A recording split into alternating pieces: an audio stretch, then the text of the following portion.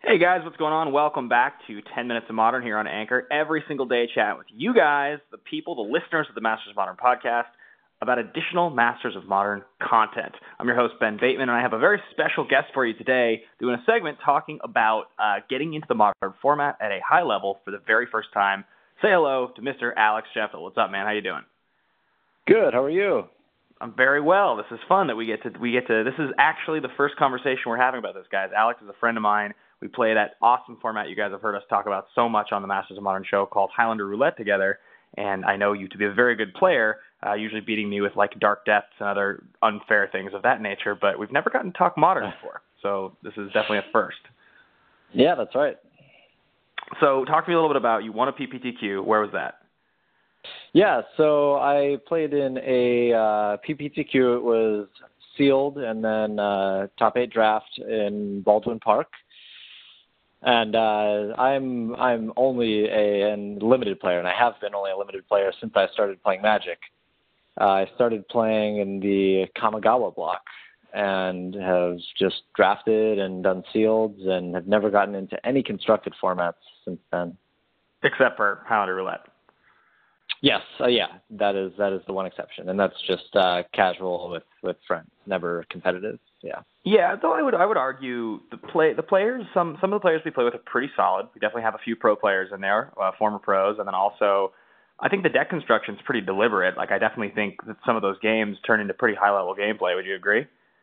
Yeah, absolutely. There are definitely a lot of strong players in that group. Keeps it interesting. So, would you call it what kind of player would you call yourself? Are you an aggro player, control player? That's a good question. I don't know that I have a go-to style. I think, especially in limited, I'm pretty flexible to wherever the pool takes me or the draft seat takes me. I am pretty willing to draft a bunch of different strategies. And then when you're building decks, like let's just say in Highlander, and I'm assuming there's a comfortability we want to try to translate here to Modern as you pick your deck. What do you like to gravitate towards? Are you someone who likes tempo? I'd say probably combo. Combo, okay. You like playing all in, set up that big turn, and then go for it. Yeah, I would say so. At least in Highlander, I like the combo decks. So from the point of view of the capable player getting into a competitive format, what's the first question you have, or what questions do you have? I mean, I'm sort of trying to put people, I think, in your shoes that are entering the format for the first time and hearing this. We haven't really gotten to talk yet at all. You just texted me about this. What's the first question you've got? Yeah, sure. So, I mean, I didn't even know that the RPTQ was only Modern. I had just assumed that I would be able to show up to another field tournament and try to qualify that way. But actually, in the finals of the PPTQ, I discovered that the RPTQ was only Modern. So that took me for a bit of a twist. But yeah, so I guess I didn't know nothing about Modern. So the first thing I did after I won the PPTQ was looked up the banned list. I didn't even know what cards were legal. What was the most disappointing ban you found? Nothing too surprising. I like the 1-mana blue spells, and I know a couple of those are banned. The artifact lands, I thought would make Affinity a lot weaker, but I've been starting to do some research, and it seems like Affinity is kind of in a healthy spot right now. Really good, yep. But yeah, I mean, I'm just at this point trying to get a feel for the meta and what is sort of the deck to beat and how people are building decks to try to match up against the top decks. And trying to figure out where to go from there. So right at the top, you've got Grixis, Death Shadow, and Affinity. Those are the two most prominent decks. Now, a couple things I'd recommend is there's a Facebook group that was created recently by fans, or maybe we did it, I can't remember, but it's pretty much run by fans of the Masters of Modern, and it's got over 1,000 people in it now. And that's got healthy conversation every single day about brews, decks, metagame data. One of our guys, Hagen Kirk, always posts the weekly top tables breakdown. It's like an aggregate thing that he puts together of literally all of like the top 8 tables countrywide. I think maybe actually worldwide. So there's usually a lot of information there you can get every week. And right now, this last be super week, helpful. Sitting at the top is Grixis, Death Shadow, and Affinity. So I'm assuming you probably don't know a whole lot about Grixis Shadow. No, not at all. So basically what happened with Shadow was it started as Jund Shadow, and what happened was after the banning of Gitaxian Probe, people started taking their Death Shadow decks, which had previously been all-in decks that were going Temur Battle Rage to end the game, and they started making them these like super low to the ground. At the time, it was Tarmogoyf and Death Shadow and a few things. Now, with the Grixis version, it's like 4 Death Shadow, some number of Tasigur, Gurmag Anglers, and Snapcaster Mages with 4 Thoughtseize, some number of Inquisition of Kozilek. A lot of lists will play just 4 and 4. All the shocks and fetches. And the idea being, you just strip your opponent's hand so completely that when you resolve a 3/3 Death Shadow or a 6/6 or a 9/9, your life total doesn't matter because you're not worried about them burning you out, and you have like this 8/8 creature, the most efficient removal, Snapcaster Mages, and your Street Wraith, like you're cycling through your deck so fast and setting up this velocity so that, it plays a lot like a Temur Delver plays in Legacy. It's super disruptive, super efficient, almost nothing costs more than 1 or 2 mana. That's Grixis Shadow. And this sounds like your kind of deck. It's awesome. I think it's the coolest, but I haven't been playing it. That Highlander deck I played against you with a couple months ago was like very inspired by the Shadow decks. Yeah, that's what I'm thinking of. Yeah, and then Affinity is what you'd expect it to be. Affinity is the other best deck, and the reason Affinity is good is because Affinity can go fast enough and wide enough to overwhelm a Shadow deck. So, there have been a lot of arguments and people discussing Shadow is kind of like what every format devolves into is what like a lot of opinions are, which is like eventually people figure out what's the most efficient way to resolve a big threat, disrupt your opponent, and like stop people from doing anything, well put together against you, and you just have the best threats. Right. Affinity can just be shot out of a cannon and is so resilient in the sense that it can kill you with, plating on an Inkmoth Nexus or going wide with like Steel Overseers and things like that. That deck's Affinity is just really good. Plus, it's one of the few decks that has fast mana because you can Mox Opal and you can get ahead on a turn. Mm-hmm. Right. How hard is it to get a good hand, a good opener with Affinity? Not hard at all. Affinity is historically, Affinity is the most consistent winning high-level deck we have in Modern, except for Birthing Pod, which only lasted for about 2 years and only had one really dominant, 18-month run. Twin is also illegal now. Those are like the other two majors. But Affinity's been around since day one, and it's the most consistent winning deck. I think it's the only deck to win. I don't have the stats in front of me, but it's like maybe the only deck to win 4 Grand Prix or something like that. Wow. And so they banned the artifact lands. Did they target Affinity with anything else? Not really, because Chrome Mox wouldn't even be good because most of the things in the deck are colorless. So the artifact lands have been banned since the inception of the format. But you can play Darksteel Citadel. That's legal. And it's just people have played different flavors of Affinity. You'll find 4 or 5 different versions that float around. But for the most part, they're pretty consistent. You'll find a pretty solid core of the same cards. Those are definitely the 2 decks that you want to keep on the radar. After that, there's always a deck du jour, and there's a few other things that run around. One really important one to remember is Eldrazi Tron. This is a more recent deck. Yeah, I've been hearing a lot about that.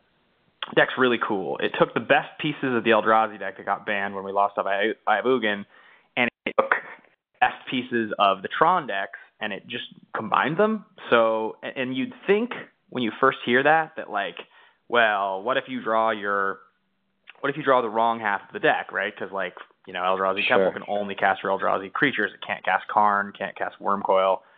But you just sort of go for it in the correct way because of your expedition maps being there, and the deck is just really, really, really consistent. It's very powerful. There's that one, and there's a Bant Eldrazi deck both. I personally think... Go ahead. Would you call those tier 2?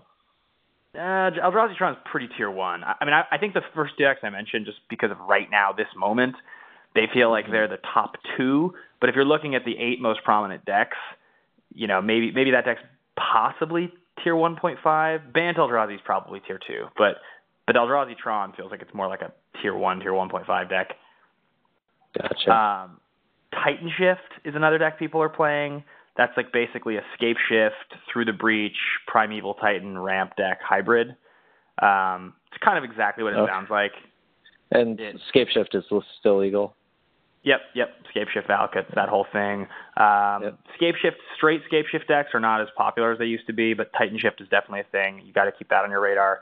Storm is making Storm's always been on the fringes, but they've tried to kill it a few times. They've banned cards over the years. So early on, Rite of Flame was banned. They banned Seething Song. They banned Gitaxian Probe. All the one-mana cantrips you talked about are banned. Yeah. But the printing of a few years ago, Goblin Electromancer, and then now Baral, means that the decks end up turboing you out with these 2-mana accelerants, playing Gifts Ungiven. So Gift Storm is the deck now. And the nature of the 2-mana accelerants means that you can set yourself up to cast a gift and then win the next turn. And that's usually what happens. Gotcha. So that's a big deck. And I'm even learning about like new interactions I haven't thought of before, just doing a little bit of research, like on that Storm deck,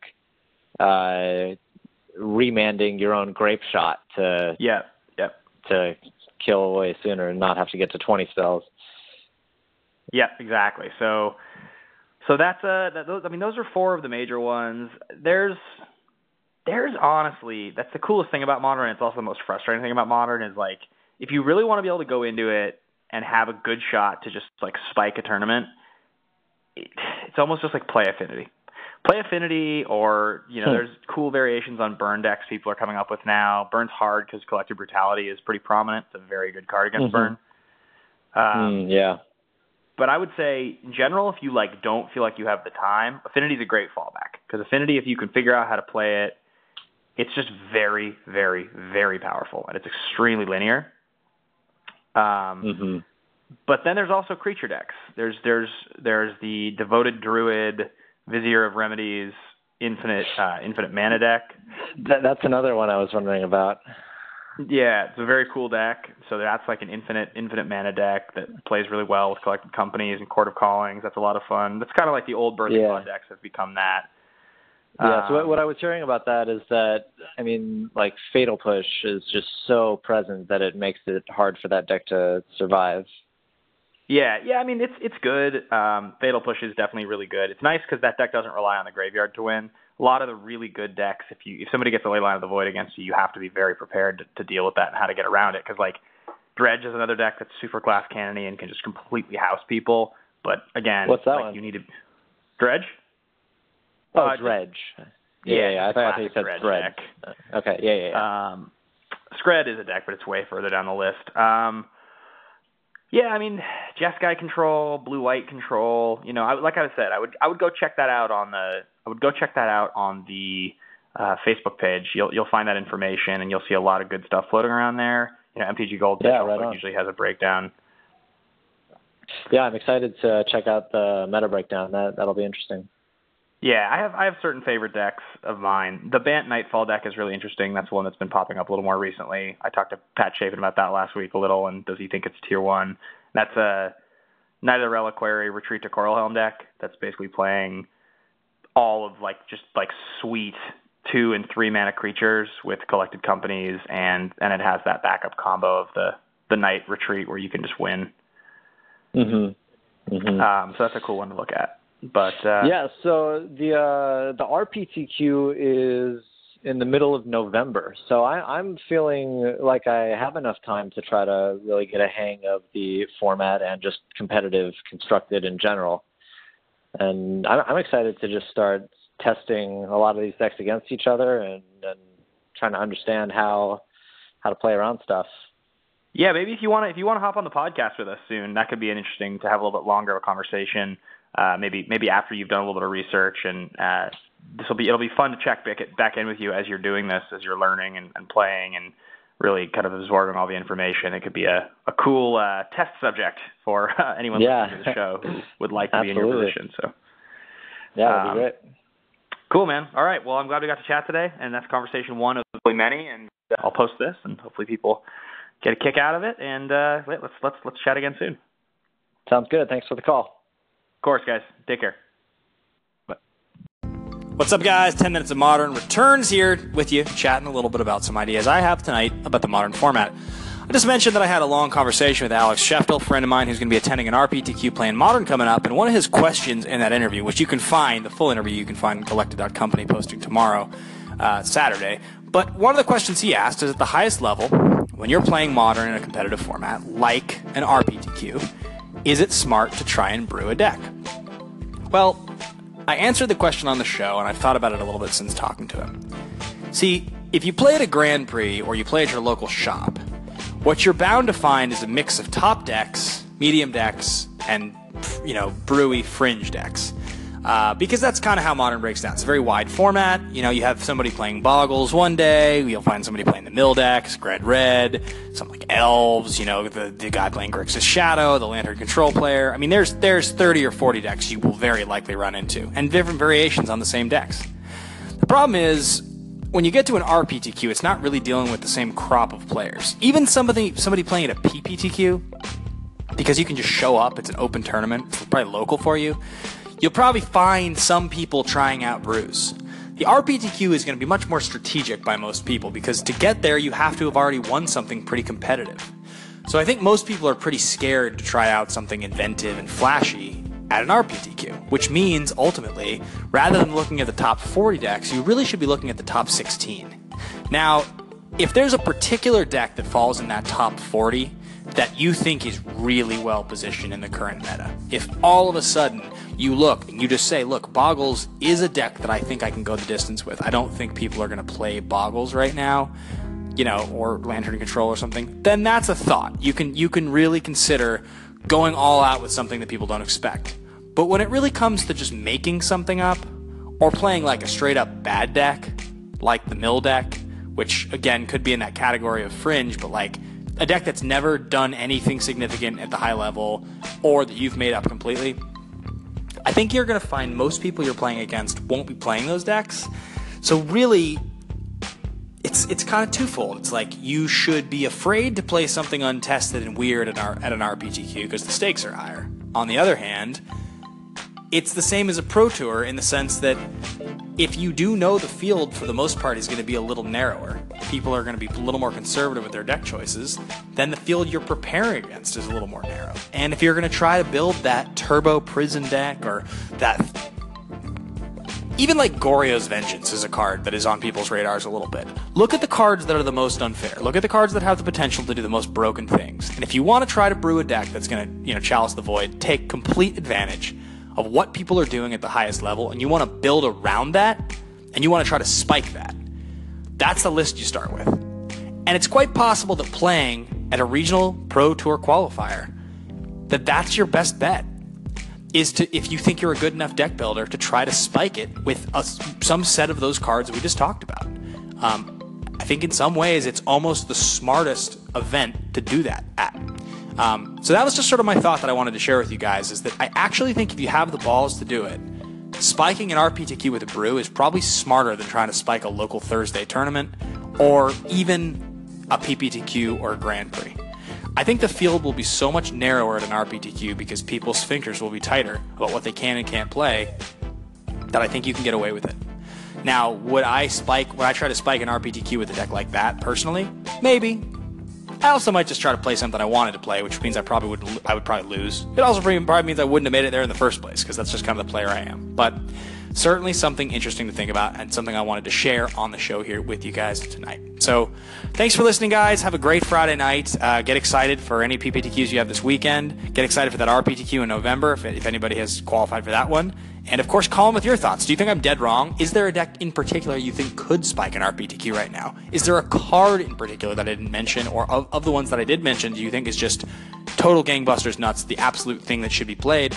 let me know, guys. Call in, hold down that button, slide it into the lock position, make sure I get your call in, and let me know your thoughts. Let's keep chatting Modern. Let's keep chatting sideboard strategies and how to win with your own ideas. Thanks for listening. Please favorite the station if you like what you're hearing. And of course, guys, download the app, Anchor.fm, find the station 10 Minutes of Modern, and listen to it through there. It does help me stay doing this, continue doing this, and giving you guys, updates on what's going on in the Modern format. So have a good one, guys.